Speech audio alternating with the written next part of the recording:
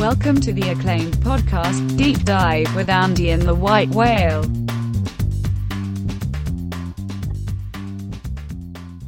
Welcome to the Deep Dive. Beautiful spring day here in California. Really one unbelievable weekend of sports. I mean, maybe the most compelling sports moment and that I can remember in the last, I don't know. I don't even want to do this hyperbolically, but like that was one of the more compelling sports experiences of the last 5-10 years, you would say, Andy? The Tiger Woods reclaiming the green jacket? I will say, like, with full disclosure, I did well on the Masters last year, and I threw darts. Like, I absolutely just threw darts. And we hit, with Patty Reed, we hit a few other side bets. Like, that was accidental. So this year I felt bad and said I'm actually going to, like, do some research. And I did some research. And in no way, shape, or form with my, some of the data I looked into was I looking to bet Tiger Woods.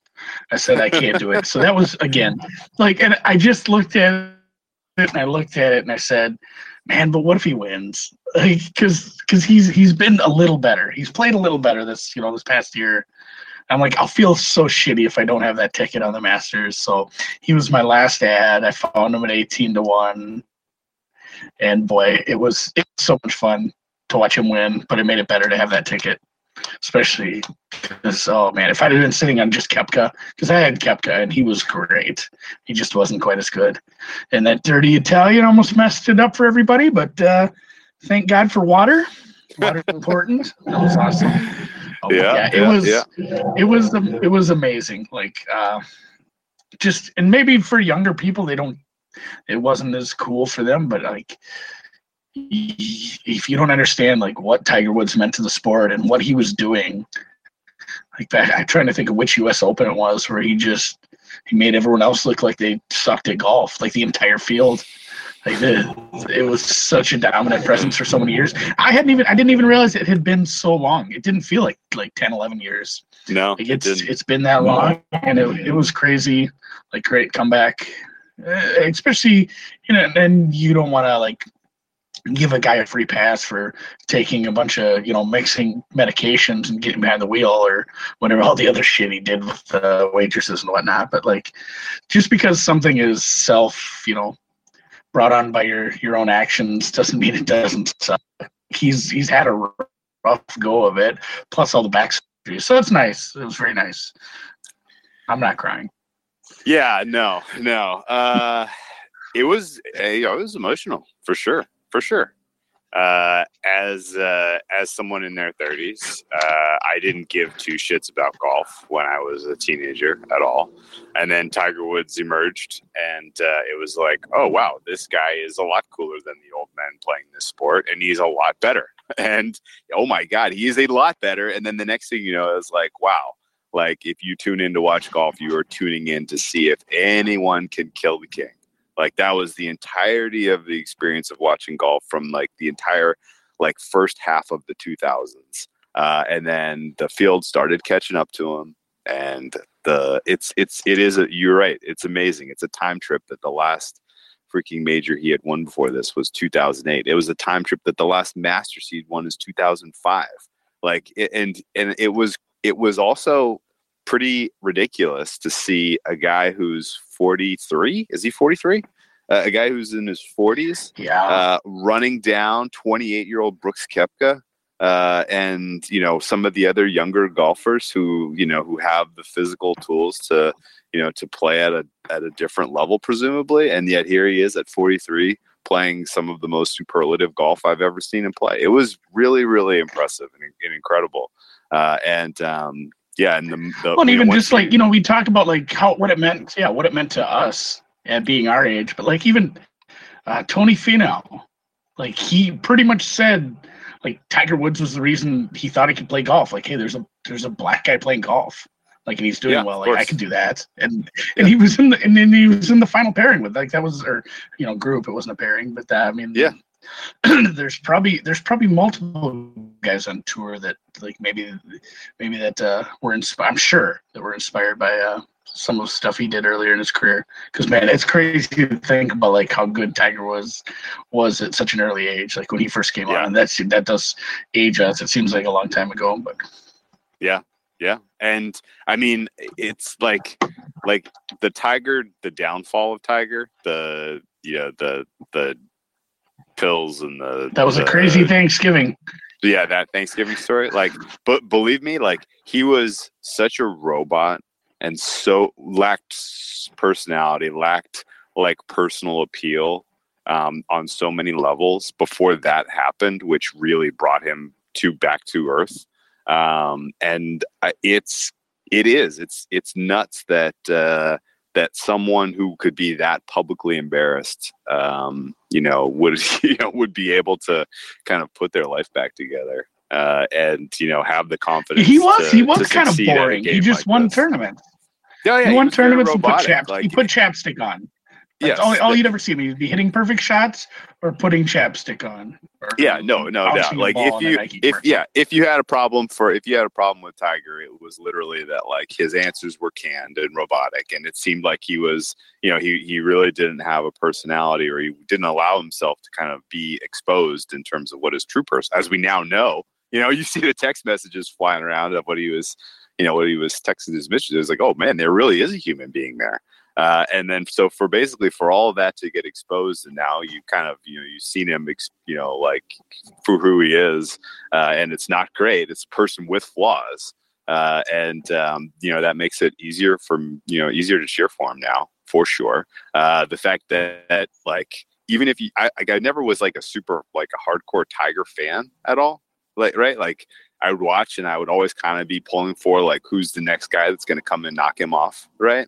And so it was weird to be in a position of, last couple majors, like I really want this to happen. Like I really want like the nostalgia moment to happen here, to see him win one more, even if he's not ever going to be the best in the world at golf again. Just to see him win one more major tournament was important for some reason, and for it to be a Masters was incredible, and to do it in that way was incredible, where it's like, yeah, he's doing great, and every time you put a couple holes of solid play together, you're like, oh man, maybe he has a little run in him. And then at the end of the day, Saturday, you watched his round Saturday. I'm sure you saw a lot of it, if not all of it. It was an absolutely perfect round of golf, and yet here he was, still 2 back of Molinari, and you're like, ugh. Like this is going to be blue balls, where he just kind of gets close and never freaking gets it done. And then you look up, Molinari's ditching it in the water on 15. And you're like, holy shit, this is really going to happen. And then he takes his tee shot on 16. Was that the most indelible shot of the whole tournament for you? Tiger on 16, coming within a few inches of the cup. Yeah. Oh, I thought that was in. Like I thought that was in. I'm like, go, because that would have absolutely just sealed. It brought down the house. It was great. It was fun down the stretch. It was kind of like it was kind of like I think I'll close on this because we probably could talk for an hour about the Masters, but we shouldn't. It was like when how they do all these movies and they're like reboots of old TV shows. Yes. It's like that, but except good, because those all suck. Like it was like, as bad as some of those suck, sometimes there's a bit of nostalgia. And like, you know what, this is a shitty movie, but I love that TV show, or I love the original, and it was cool. Like this was like that, but way better because it didn't suck at all. Like it was such a fun throwback to watching golf when I was a younger man. So no, it was awesome. A lot of fun. I already have a goddamn membership to the Fantasy National, so I'll probably have to bet golf again this week. Now you're a golf guy. Okay, so no, I'm a golf guy. We're not done talking Tiger. We're not done talking golf or the Masters, but we'll put it aside for now. But we do a little. It is worth noting, Andy. Congratulations on hitting Tiger 18-1. Not only did you get an amazingly good price there, but you kind of added a little cherry on top of the Sunday that was that experience, and that is very cool. won. And we got our hole in yeah. one. Never in Yeah, doubt. we got our hole in one. You got two of them. In fact, I missed the first one, and I was like, "Man, this is getting a little dicey." And then I saw the Justin Thomas one, and I was like, "Yes, it's good." It was and then hilarious. I was like, "Oh, this is the second one." Oh, okay. so that was. I had my Mm-hmm. computer up too to watch the whatever 16, the alternate 16th, screen there. Yeah, the 16th hole. Yeah. Yeah, and I had Twitter open, and I just sent a tweet about how I bet a matchup, dude, on Sunday, and the guy I bet, I don't remember who, Holmes and Walker. I had a matchup where my guy was losing by 9 strokes after like 6 holes. Yeah, like Holmes, he just didn't have it. And sometimes they don't have it that day. Yeah, he didn't have it that day. So I sent a tweet out. About, and even before it got that bad, I think I sent a tweet out how he was behind like 7 strokes and 3 holes or something. And all of a sudden, my notifications and my DMs just flashed hard. And I'm like, I didn't think it was that good of a tweet. like maybe people feel bad, but like 4 or 5 people like instantly replied to it saying, "Well, yeah, but you just got a hole in one." And I got a few DMs from people. I'm like, "Oh shit," because I didn't even see it. You know, you don't see that shit live sometimes. No, you don't. Yeah, for sure. That's so. Yeah, I saw the Justin Thomas one, and I was racing to message you about it. But then they were like, "That's the second one today," and I was like, "Oh, okay, shit. Well, I missed the first one." But it was. I gotta say, getting up early on Sunday and having that whole package condensed was fucking awesome. Like we had a whole huge group of people in Long Beach for the Long Beach Grand Prix. It's an IndyCar race that happens every year in April. And so we were hosting and had just badass like Bloody Mary party watching, that condensed version of the Masters was fucking sweet. And I know obviously that was probably smart. That was very smart. Year. The three groupings. Extremely. No, just with the weather, that was great. A lot of times we bet a lot of tennis. Yeah. Like every tennis tournament director could take a note because tennis scheduling usually is so shitty, especially when there's bad weather. All of a sudden they're playing, like someone has to play a semifinal and a final on like the same day, or so a quarter and a semi on the same day. It gets real shitty in a hurry when there's weather in tennis. Like they just don't know what the fuck they're doing. Anyway, so we were talking with Rob Zola last week. Yes. And we got off the air. Off the air, and he had kind of closed.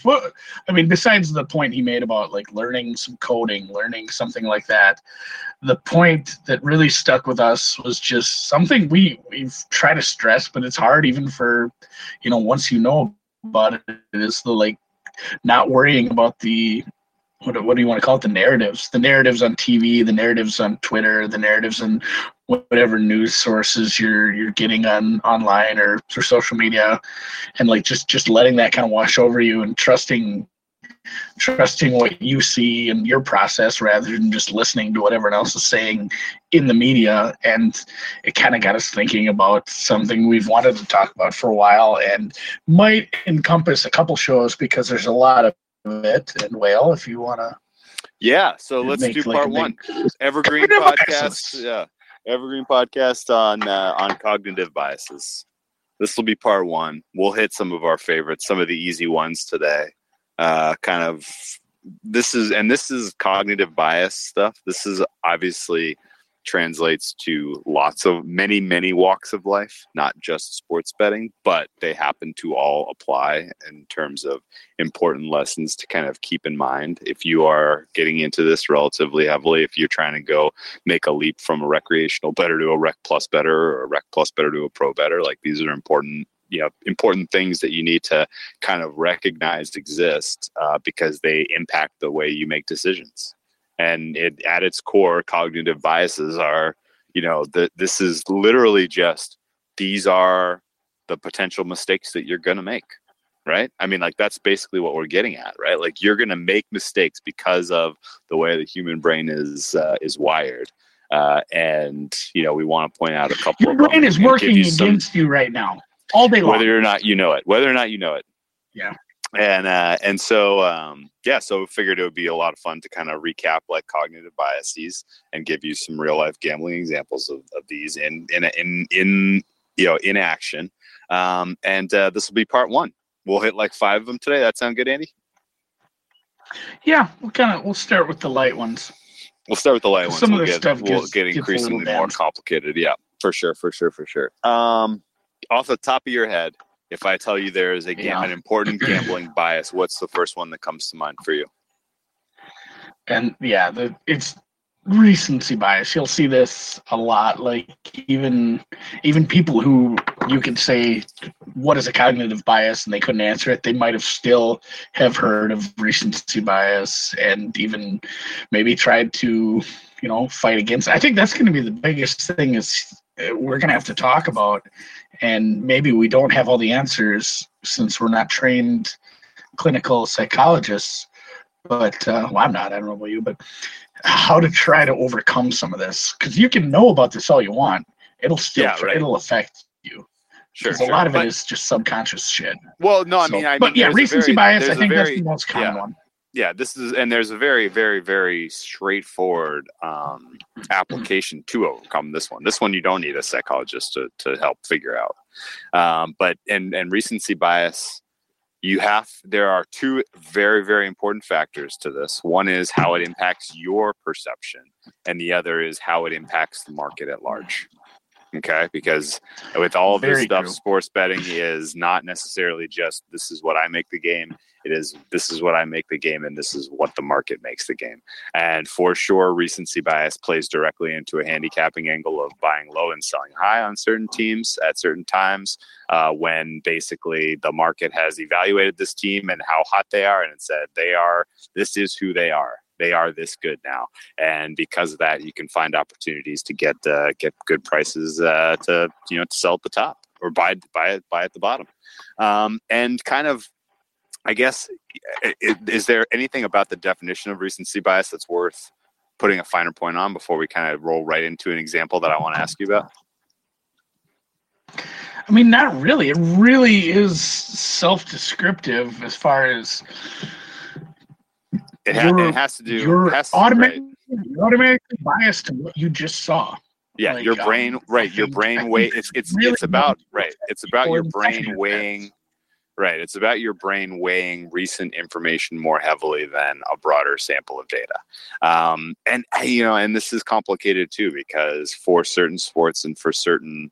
And in general, you do want to upweight recent information because teams learn. Teams improve, teams regress, and you're going to see that signal if you are looking at the more recent compared to the long-term trends. The important thing, though, is to not overreact to those, right? And to have the appropriate delta on the improvement and see what the market is making that delta and evaluating whether or not it's an overshoot, an overestimation. So, okay, recency bias. And we did say that a little off the air too, like.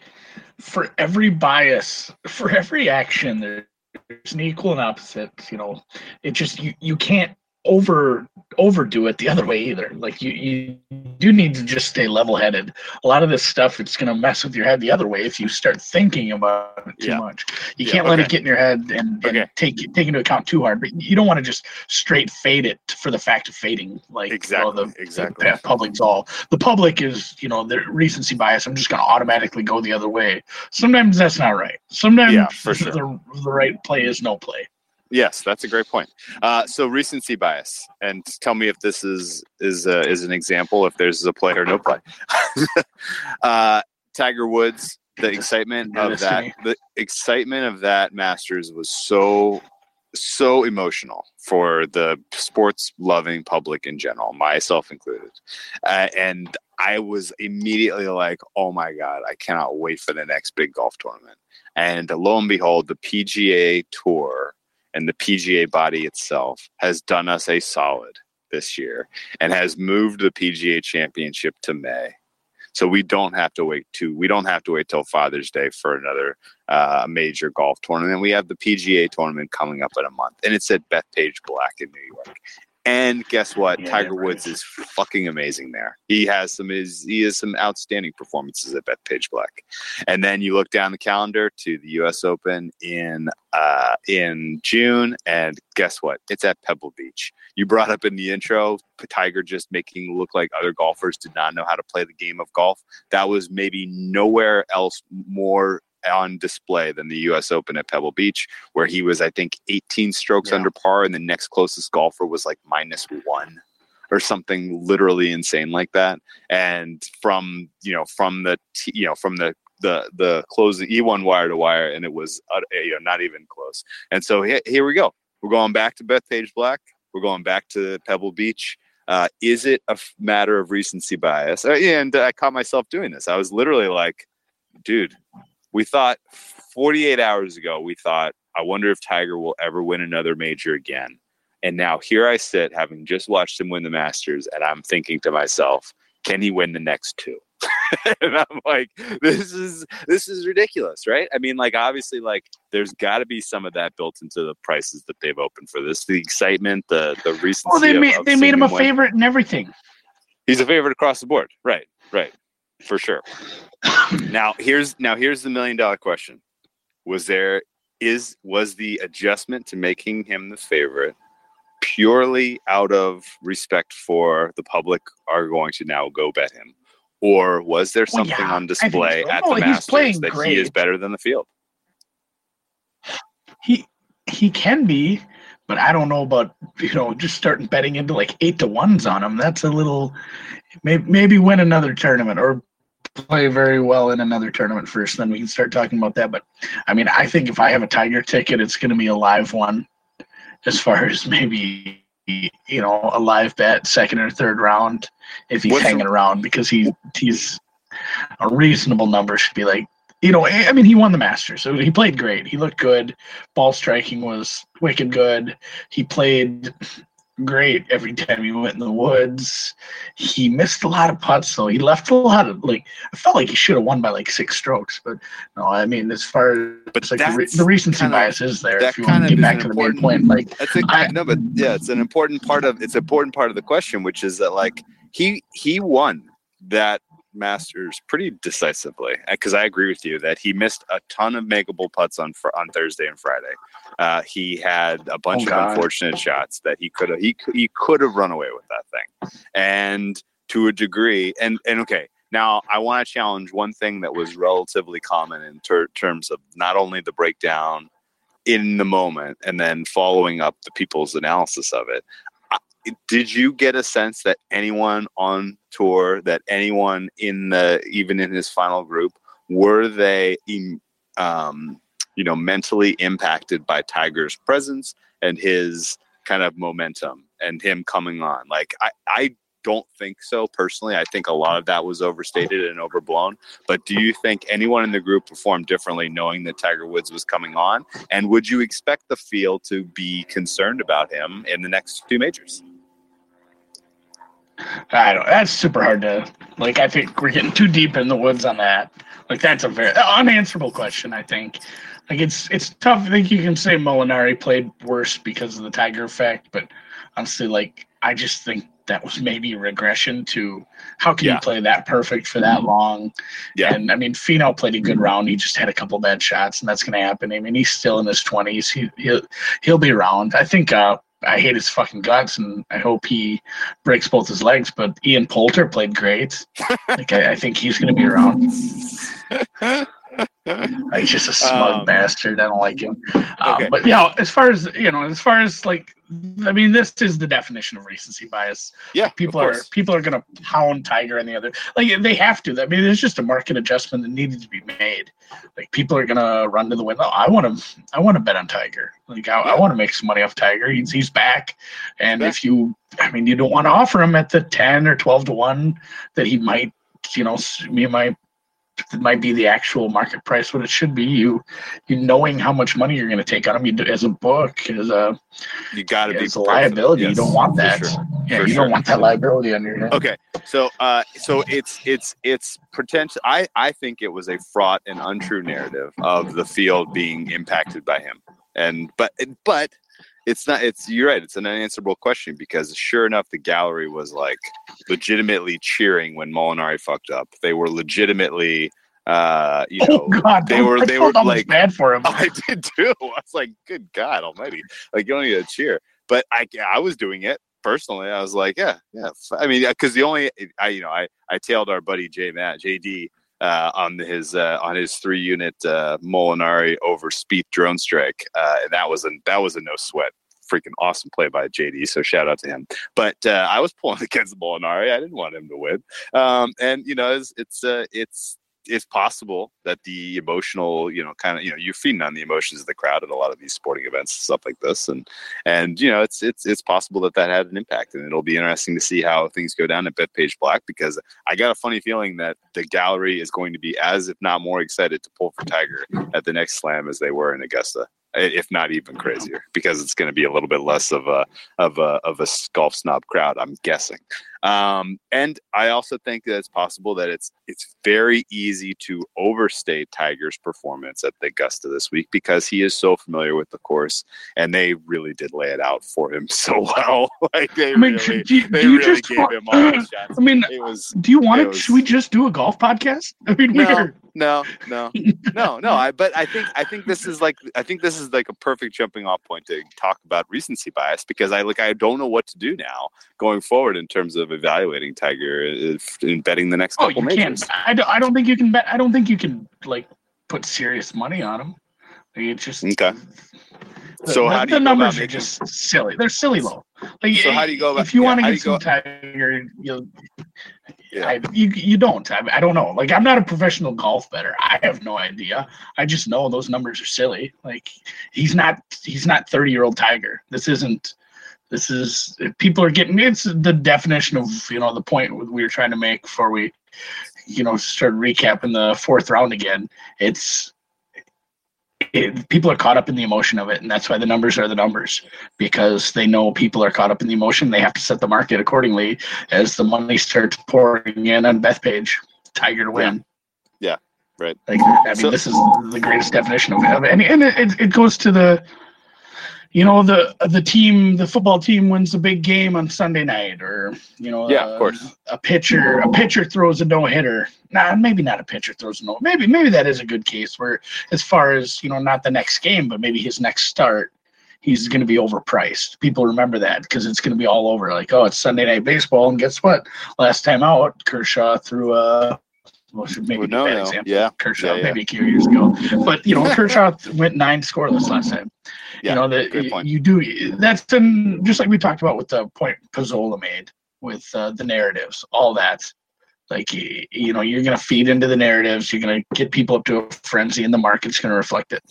Yep, good point. Okay, all right, let's move on to the next bias. Unless you have any final points on recency bias. And just recognize. No, it's a simple one. Just recognize that. Yeah. Recognize it. Yep. Okay. When the emotions are high on a player, team, whatever have you, you got to realize it's going to play in part of the price. Yeah. Let's talk about the second most common that would be relevant for gambling, and that is the gambler's fallacy. If I just put you on the spot and I say, hey, Andy, what is the gambler's fallacy? Presumably, if you're in the gambling space, you've heard of this before. If not, you ought to know of this. But the gambler's fallacy is well-known cognitive bias. How does this work? Maybe even more well-known than the recency bias, even though you see this more often because we're not playing. Roulette's a great example, but it just. So what did we say before when we were looking at seeing patterns in random events? And yes. It's, we brought up, I just said roulette. It's the whole reason that when you walk up to a roulette table, they have that screen. They didn't used to have that sort of thing back in the day, but that screen makes people make bets. You see a bunch of black in a row, or you see maybe even a bunch of single digit numbers in a row. You say, oh, it's going to be a high number this time, or a lot of black. Oh, it's going to be red. You can't help it. That's going to, even when you know about it, that's going to automatically pop into your head. And you're seeing a pattern where there isn't one. There's no pattern. It's random every time. Over a big enough period of time, over a really large sample, things will even out. But you'd have to play roulette for a very long time. And it's the same thing in sports. They'll talk about, oh, the dogs are barking today, or, underdogs are coming in. It's an under weekend. Or the fact that all the unders hit in the NBA playoffs, and 8-0 for the unders. You have this to weekend. look at, like, are the numbers getting adjusted? Should I just be playing over? Is there a pattern? Like, is there actually a pattern there, or is it just a bunch of random events? That wasn't, how many games was it? 8? 8 Everyone's for the played, unders. right? Everybody's played. 8 is not a big sample size. No.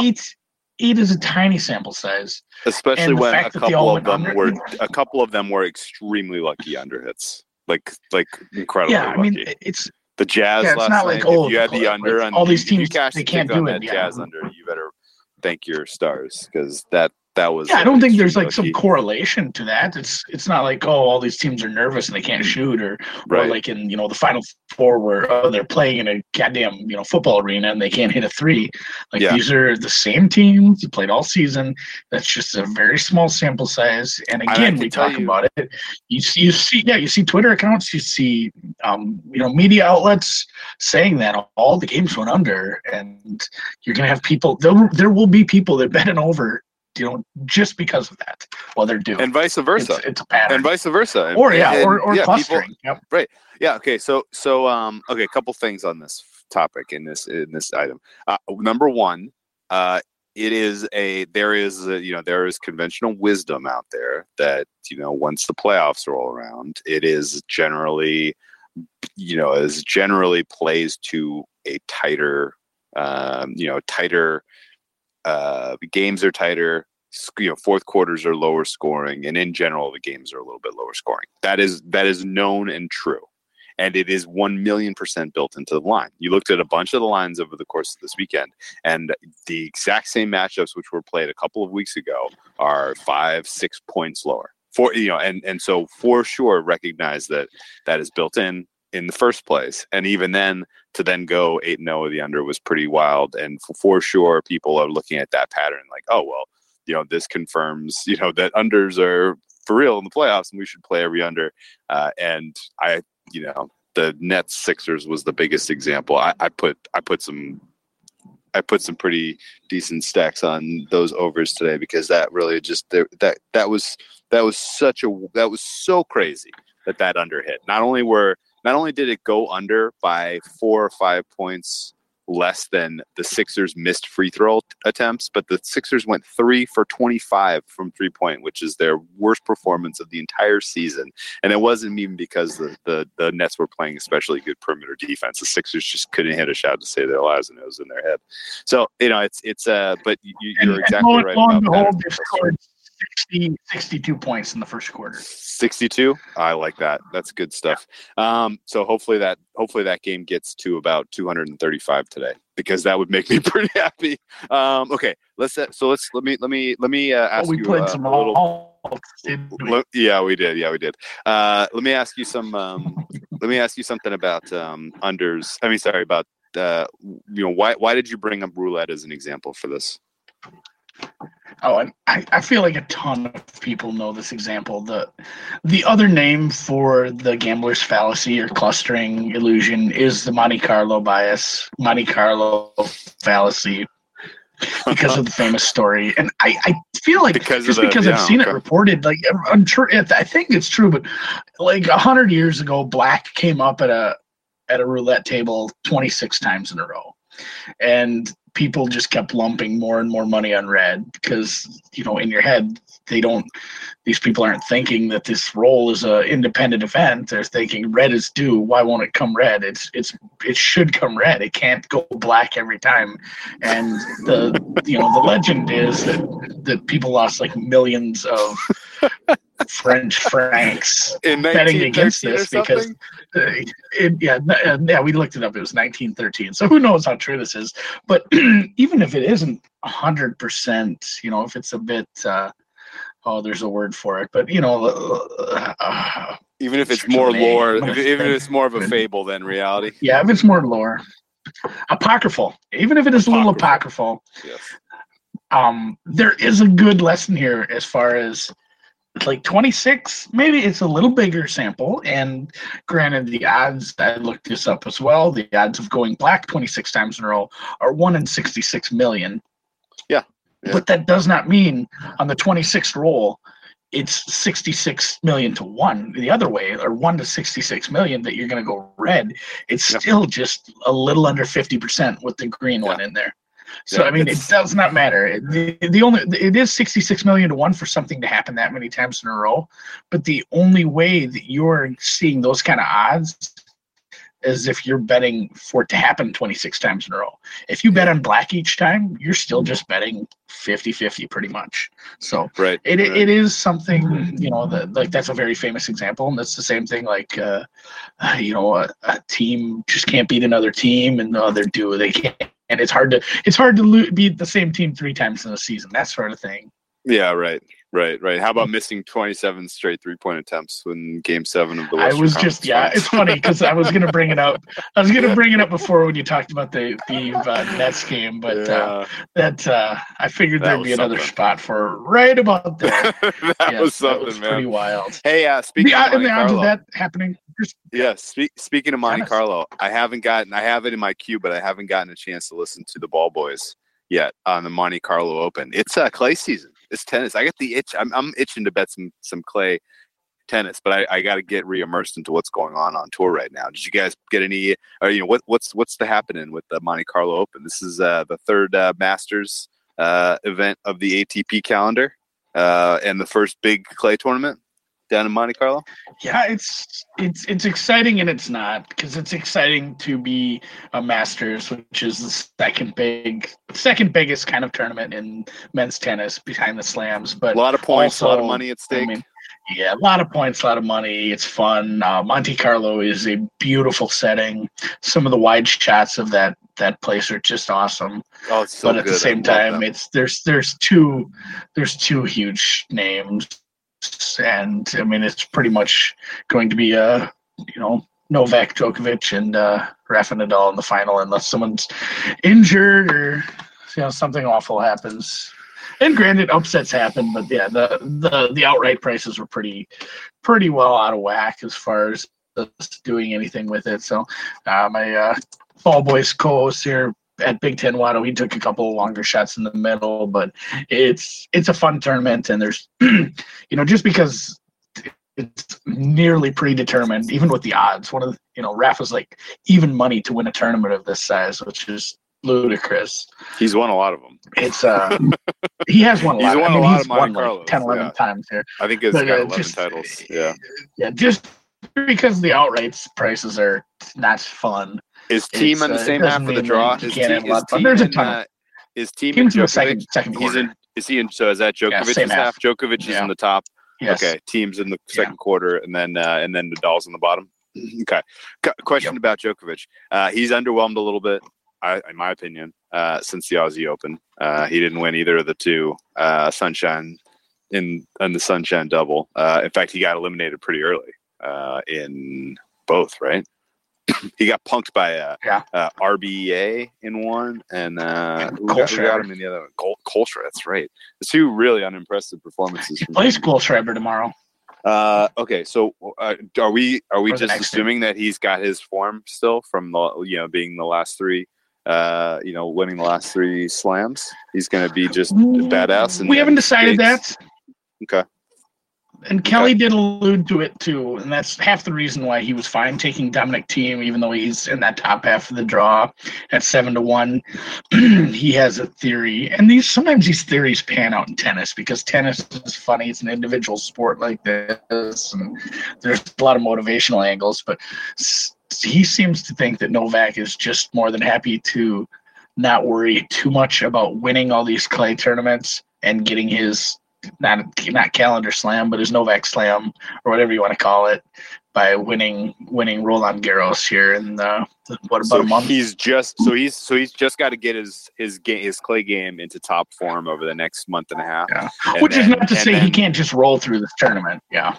He hasn't looked good the last handful of times he's played Nadal on clay. In fact, Thiem kind of owns his ass on clay over the last handful of times they've gone head to head. So I have to see it to believe it that Djokovic is going to be this amazing clay player. I'm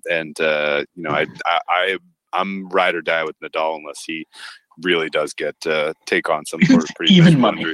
Yep. Yeah, well, I think that's a decent bet. I think I would bet him at even money to win. I would bet him at even money or better to win Monte Carlo, Barcelona, Madrid, Rome, and Roland Garros. Rome. I think if you see a plus money number on Nadal in any of those 5 tournaments, it's a plus CV wager in my opinion. And that's even with Novak in the field with him. That's with Team in the field with him, even though at this point, he is actually minus 120 to win the tournament right now on a local offshore. Okay, that's getting closer. That's pretty close. Okay, anyway, okay, so Monte Carlo, the Monte Carlo gambler's fallacy, clustering illusion. That is a great cognitive bias and a fun jumping off point to talk about Monte Carlo. Otherwise, but without a doubt, make sure that you recognize when you perceive a pattern. You need to be a little bit diligent and a little bit just respectful of the fact that the pattern might be completely random and not indicative of what will happen in future events. With that said, which one should we do next? You got another one that's a favorite for You did. You were I did. Your little pre-production meeting. Yeah. Overconfidence. Overconfidence. Yeah. So this overconfidence bias is again relatively straightforward. And it's impactful in terms of gambling because you can put together a relatively impressive stretch of results and use that stretch to convince yourself or to basically to delude yourself into believing you have something figured out, and that is kind of the perfect opportunity for regression to come calling for you. If you're overconfident and you're not putting in kind of the due diligence in terms of handicapping, you are going to find yourself in deep trouble.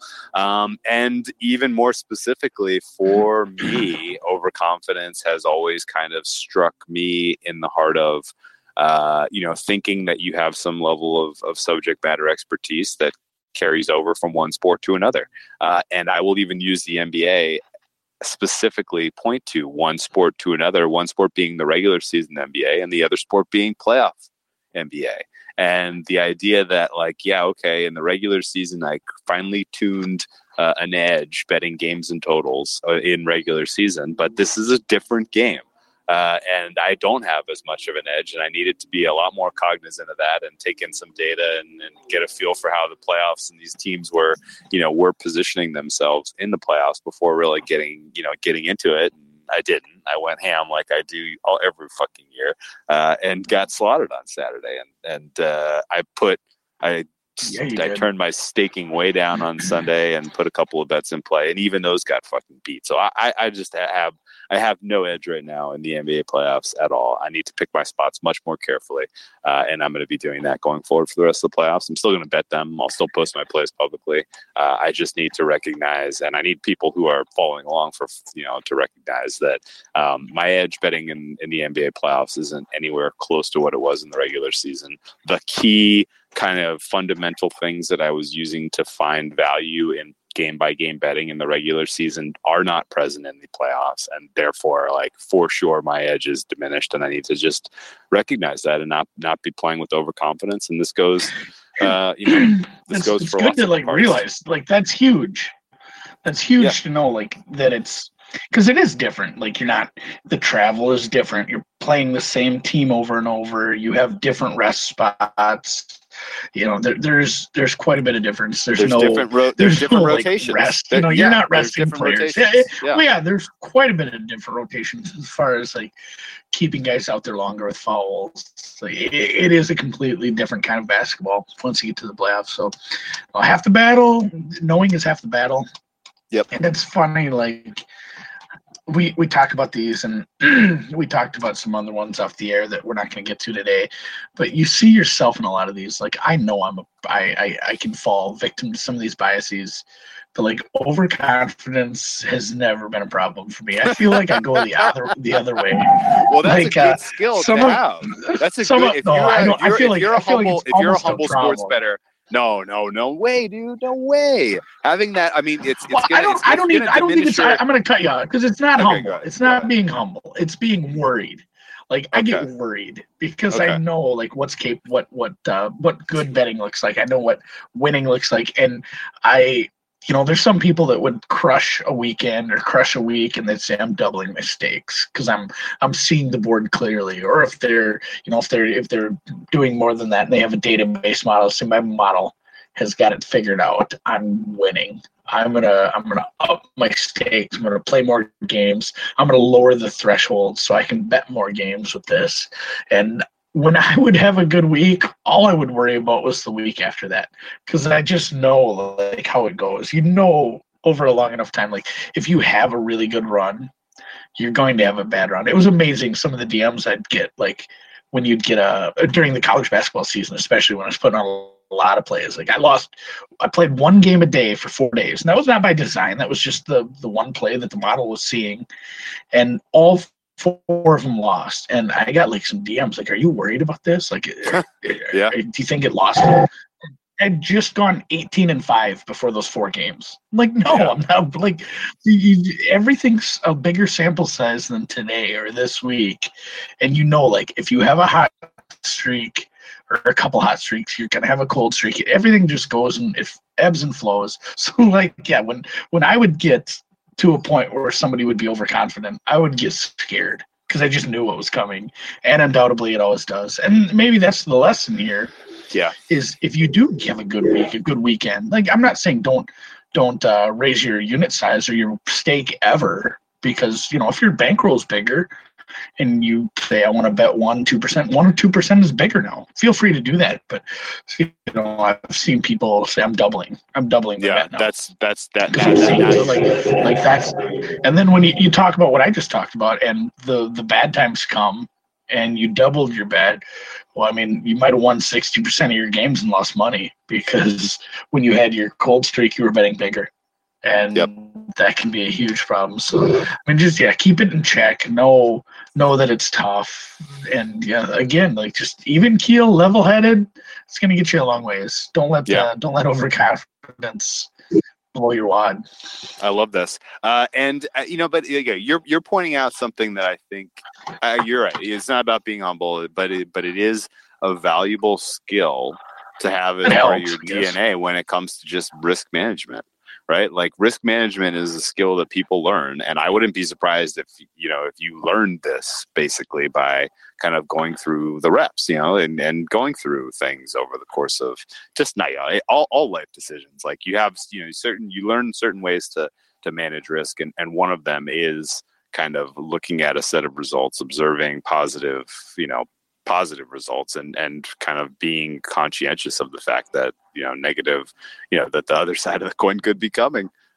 Even though this, to a degree, this is a little bit of gambler's fallacy. No?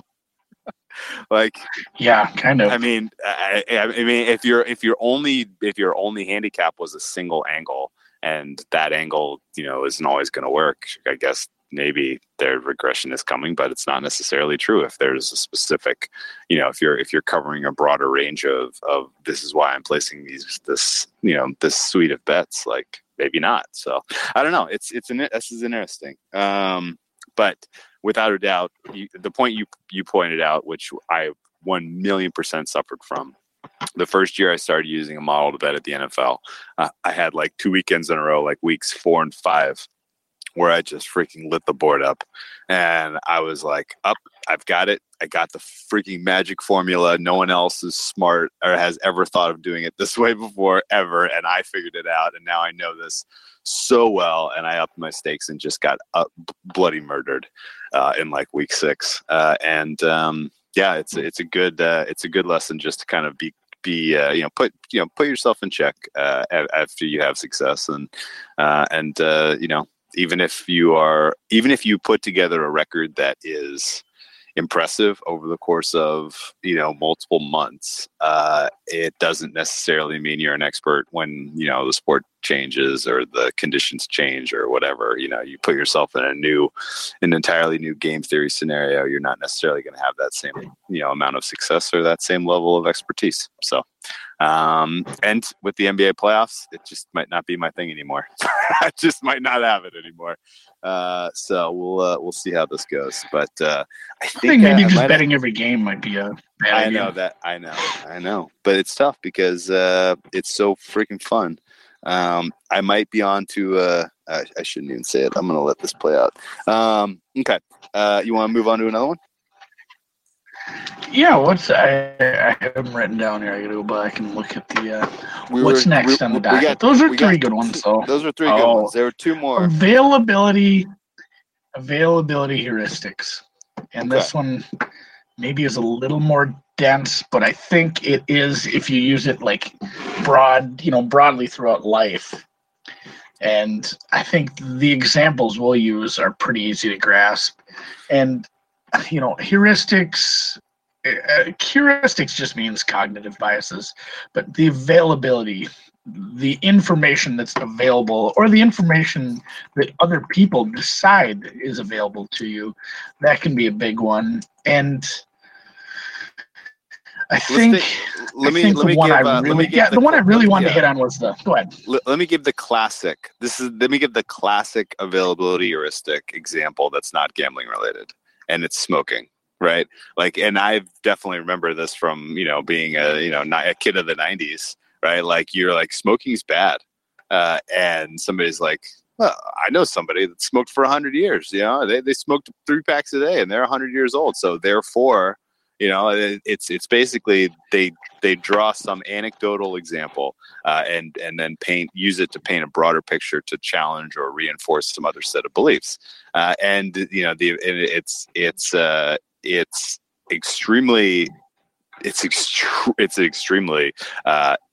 dangerous thing for new bettors, especially. Would you say this applies to gambling? And that's what you would call an illusion, an illusory correlation. Like you're trying to create a correlation where there isn't one, and just by using a small piece of information.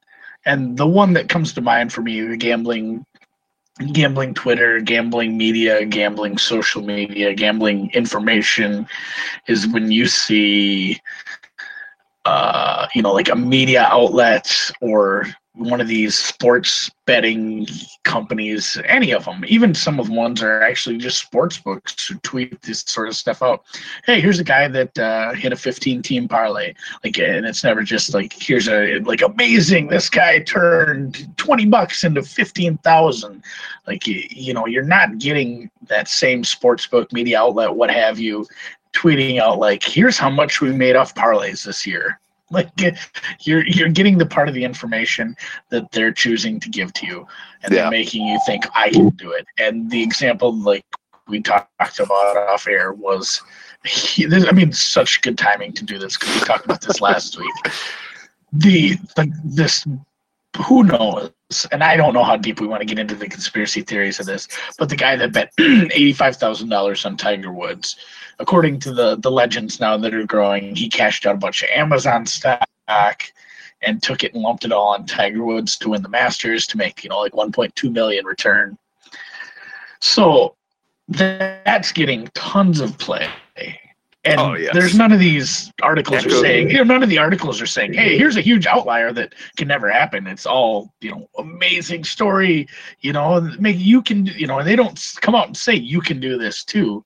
But basically every time you see someone like, oh, this guy hit a 20-leg parlay card at Caesars, like the implication is it can be done, and so it can be done. You don't see the numbers about how much money Powerball takes. Yeah, look at this fucker who won the lottery and his life changed. The guy who won the lottery. His life is completely changed. Yeah. So, the availability bias, it's more broad. It's a lot more broadly. It's literally, but that's the stuff that really comes. Cherry picking of information and putting it in front of people who don't know any better is fucking criminal. And in the world of gambling and information, I at this point, I don't even react anymore because I had to stop rolling my eyes whenever I saw the tweet that came out of like, look at this, better hit this parlay. Like, I just can't digest it anymore. It's so fucking gross. Like, you're not going to win throwing these nonsense parlays around like long term, and nobody's ever couching that information. It's literally just, hey, look at this. They're just trying to trigger people to do something stupid, and it's freaking predatory. This is a similar sort of example. Like the story first came out, hey, this guy put, $85K at William Hill, right? Yeah, on Tiger. And like and first and foremost, whenever these things are circulated with William Hill, I'm immediately suspect, because they have a very, very, very well documented practice of banning sharp long-term winners. And so the story like this comes out and they're like, who the hell did they find? Floyd Mayweather, they went and knocked his door down and got him to put $85K on a Tiger Woods ticket so that they could have a story to run with and get people, get their mouths watering to put some action down on the Masters. It's all marketing. First and foremost, whenever you see anything related to William Hill, in my opinion. And then 85K it's an unusually large number. It's to win over $1 million. Like, all of these are kind of like, they're all checking boxes in my head of like absolutely viral marketing attempts. Then he obviously wins, and they come back and they're like, hey, yeah, you know what? Guess what? This is the first bet he's ever made. Right. And I read that without thinking about it much, and my gut reaction was, quit while you're ahead, buddy.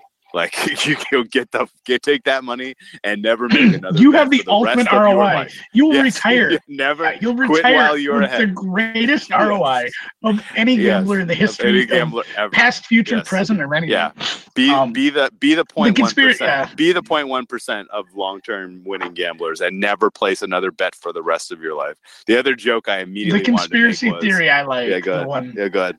We have in one of the chats I frequent, we have an older gentleman from Arizona who he listens to God sometimes. I know his an elderly fellow. He's retired down there in Arizona, and he's not retired. He says, no, he's not retired. He's just old. But that's where people go, Florida and Arizona. Either way, his conspiracy theory was, and maybe it's believable that this guy placed this bet and he cashed it. But the part about it being his first bet ever, he's like, nah, he's just hiding his gambling from his wife. Like, oh, honey, this is the first time I've ever done this. Like he went all in on a bet. Like, who knows? Like he's back in Wisconsin, like writing a check to his bookie for like $38,000, and he's got to pay off like 9 credit cards that he maxed out at like Bet Online. Like,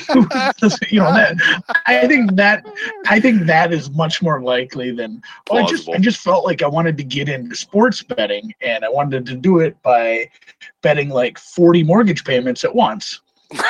Yes. On a 14 to 1, like the implied probability of a 14 to 1 is 6.5%. Yeah. 6.5% probability. Like that's not, like, I could buy it. Someone really, really doing their math, finding something and going like huge on some matchup, like a -110 matchup or something. But going that big, I mean, if it's all true, kudos to the guy for having the world's biggest freaking balls. But yeah, I do believe the theory about him not play. This is not his first bet. That's it's not. Shit. It's so, just. But I mean, back to the bias. Like this is gonna get a lot of play. It's gonna get so much play if they don't love right. If it's 1,000,000% true, it was the world's. They don't love writing that check, but it was the most. It makes everybody the money. Story, as reported, it's framed in such a bullshit way. Like, this guy just got out of 25 grand in debt and blah blah blah. It's like, okay, wait a second. Like, this, if this is absolutely 100% factually true, this is like some of the poorest decision making you've ever read about in your entire fucking life, and it just absolutely. And I wonder if that part's just trumped up shit too. Like, it's just trumped up shit to frame it. It's trumps up shit to frame it in a way to make this guy especially sympathetic and to make him especially everyman. Because if it was just some freaking rich guy with like $85K to blow and he went and make this bet. Like, it's not as compelling a story, right? Like this is if they say he's $25,000 in debt, like that, so, if he's $25,000 in debt, he is so far ahead of the average American. You know what the average American is in debt? That's true. No, but no, their house and carpet. There was something specific related to the debt, but all that aside, like, it would be it would be so fucking irresponsible, like so fucking humanly irresponsible. And now they're sewing this story, and they're gonna try to make this shit go viral and get a shitload of people like, lathered up to go freaking bet on things. And my other fucking thought was like, oh yeah, and also you'll never guess, but William Hill has raised his limit now to 1.19 million per bet. It's like they like anything they can do to freaking keep him betting there, and now betting for a shitload more with absolutely no expertise or understanding of what he's doing, and he's going to give it all back. Right? I'm how much that buys in like Pig Snout, Wisconsin. Dude, I am dreading part 2 of this story. Like, there will be a part 2 of this story, and it's not going to be a good part. Whatever it is, be it this was all a big fraud scam, whatever, or be it another good example of that Better X or whatever. Yeah, exactly. Yeah, exactly. The guy who went like 7 for 7 in the MLB playoffs, right? True or not, right? Yeah. Yeah, there's a real story, and there's this what's being stuff, peddled to go viral, and it's just fucking bullshit. Yeah.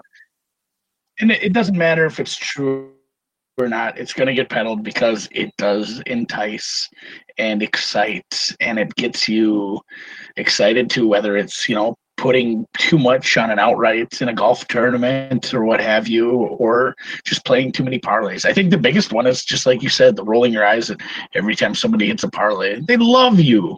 They love you to play a 10, 15 leg parlay like that. Keep doing it because somebody's going to hit it. Somebody's going to hit it, but it's not enough to make it hurt. Like there's enough people that don't hit it. This guy's like a local bookie or something like that, and he was just taking hand over fist money on Tiger, and so we went out and covered his shit at a better number. I haven't heard that theory yet. That's what this is. There's no fucking way. Yeah, he gave out Tiger at 10-1, and he bet him exactly. He bet him at 12-1 and covered his fucking exposure like that. There's no fucking way. The thing too. He got a terrible number. Terrible. Yeah. Like there was. I mean, I shopped 10 books to find my 18-1, but generally available was 14. Like, and maybe it was the size of the bet; they wouldn't take it. They said we'll take it, but at 12. Yeah. So anyway, enough about this bullshit. The important lesson from all of this isn't that it could be you. It's that you should not be taking $85,000 and putting it on something with an implied probability of 6% and expect any kind of return on investment in the long term that won't bankrupt you. So that's kind of the real lesson that you should take from this, not go play the lottery. Anyway, you want to do one last one and then we'll save the rest for part 2? Yeah. It is the lottery. I mean, those are lottery bets. It's like when I walk into my local gas station and they have a TV in front of the counter where you walk up to pay, and all it is a flashing, like, what do you call it, PowerPoint, like presentation of people holding big checks that they won at scratchers, like at that location. Like this guy won 5,000 scratching tickets. Like somebody's gonna see that and spend $5-10 on those, and it works. Like that sort of shit works. Marketing people know what they're doing. They're not stupid. So try to let that stuff wash over you. Right. It's not a plus EV play like Sixers first half team total over. Which finally off the schneid. I'm back in a big way. This cashed with 2 minutes left to play. 2. I know. I think it's even worse than that. You don't want to. You don't want to. But you know what? You want to know today. Want to know today? That's correct, man. All right, man. Let's do one more, and then let's wrap this freaking awesome pod. Love these topics. Love this. Love the getting to kind of weave in current. Well, you picked the last stuff. one then. I want to talk about one that I think is relevant for right now. Like super fucking relevant. It's information bias. This is defined as a tendency to seek information when it does not affect action.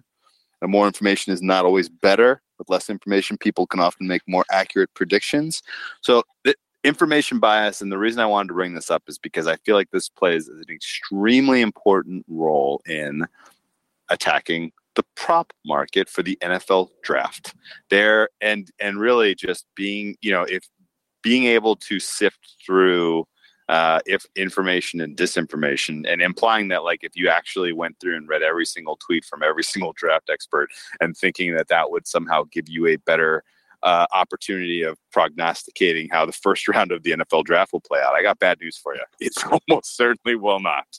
And as much information as is out there for betting this market, there is equal, if not more, misinformation, disinformation, specific information that is meant to, completely obfuscate what real intentions are, and, better position teams for making trades and capitalizing on, or accruing draft capital and value. So information bias is worth pointing out. And mostly in the sense, and maybe I'm off base here. Maybe this is a completely different thing, but like, you see a lot of this on, message boards or gambling Twitter, what have you, consensus plays. Like, you get a bunch of guys together and they, like, if they all agree on one thing, then it's a play. Like, I've never loved that idea. I've never seen it actually work well.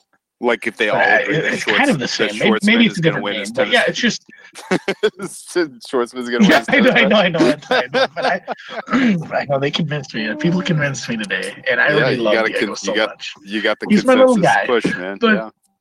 But yeah, the consensus thing, like, it kind of feels like the same thing. Like, you take the information from a bunch of people, or maybe the same fact. Like, you follow a bunch of handicappers that do the same sport, and you see they're all on a certain play. Like, that play is probably still just as likely as any other play to win or lose. It could be randomness. It could be they all could be seeing something completely different in that game and betting it for different reasons. One could have a model. One could be a gut guy. Like, just taking the information, taking any information you have with a grain of salt, and like actually discerning what's good information, what's bad information, and not the paralysis by analysis thing as far as taking in too much information to try to make an accurate prediction on a sporting event. Yes, same. So in that vein, and in the information bias space, do you have any strategies for kind of curating information and trying to kind of categorize things as good, bad, and otherwise when it comes to the NFL draft? Yeah, I mean, we just it's mostly horseshit. We just kind of listen to Nish, right? Yeah, there's a few guys I trust. Realistic, realistic. Honestly, like, you can make money. You can make money off this stuff too. Like, just knowing how markets work, and every market being different. Like, I was just now I'm sitting on your first overall. I'm sitting on. What do you have? What's his face now? Tickets? So what's his face? Joey Bosa. Either Kyler Murray or Joey Bosa is going first. What do you read? What do you hear? Yeah, now I have Kyler Murray. Yeah, as soon as you knew, like, the market was going to pile on Kyler Murray, and I was hoping, like, I could get him down, and I was hoping to get Bosa at, like, even money eventually. I wanted to get Bosa at even money just to cover my stake. And now we're at the point where I have Kyler Murray at 3-1 and Joey Bosa at whatever the fuck I want. Like, he's 5-1 in places. Like, you can sit there. I just don't see it. You know what? And if something weird happens and neither of them goes first, because they haven't. Yeah, but if something really weird happens, and this is a biasy for next time, and neither of those bets cashes, I will not be mad, because this is a position I will put myself in 10 out of 10 times. Like, I'm very happy to have the consensus top two picks both at over 3-1. So we're making money unless something real goofy happens. So it'll be very interesting to see. The draft, I think, is one of the markets where you will learn the least leading up to it from all the information that's piling in, because a lot of it's guys with deadlines that have to write stories that don't have the info. They don't have the info. They have a little niblet here. They have their own opinion. They maybe have the opinion of another team that's not the team they need to write about. And I feel like they're just putting together horseshit stories on hearsay and speculation. And if you take a lot of that into account, like you're gonna lose a lot of money on draft props. It's true. Drafts get real weird. It's so hard to predict after the first few picks. Like things get real wacky in a hurry. It takes exactly one trade for the first round to just go completely off the rails from every mock you've seen. Yes. And this year, and we'll get into the draft eventually. This year especially, like yes, right absolutely. away, you can see some trades right. You'll see a trade within the top 3 or 4 picks for sure. Like Oakland trading up to get Murray 1? I don't know, but I feel like 3 is a high probability of getting traded down. I can see any number of teams trading up into 1. I think if it just stays with Arizona, and I mean we'll get into this, but if it just goes Arizona and they do go Murray, if there's some sort of trade with Rosen, then I don't know if we'll see a trade at 2. I don't know who's going to trade up for Bosa. But I think you'll see a trade at 3 or 4. Like it could get fun. This will be a fun draft. I kind of talked myself into it because it sucks not having the big quarterback class, but it's still going to be a fun draft because it's going to be super unpredictable. Yeah. Here's what I'll say.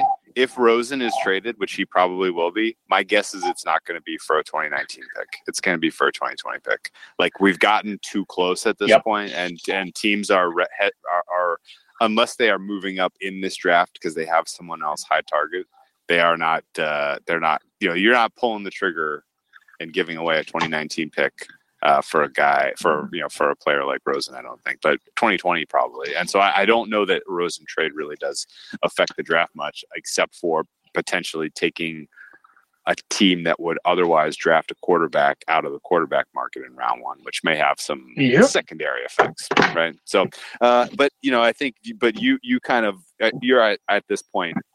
I mean, you don't want to hedge too hard away at that Kyler Murray number 1 overall pick, right? Like that's probably the way this goes down, don't you think? Yeah, probably. Arizona's not pulling like the world's most complicated disinformation campaign. they really do like it. And even some of the reports where you see like what's less likely now, like I think it's super fluid. I don't even know if Arizona really knows. I think the Russell Wilson situation, I mean we'll get into this way deeper next week, but the Russell Wilson situation plays a big part into a lot of things that are about to happen. What do you think happens with Russell Wilson? You got a prognostication on this? I think if you want to trade a first round pick for him, you do it. If you need a quarterback, I mean he's not 25, but man, what he could do under the right coaching system with the right players around him, he could take any team, take the worst teams in the league.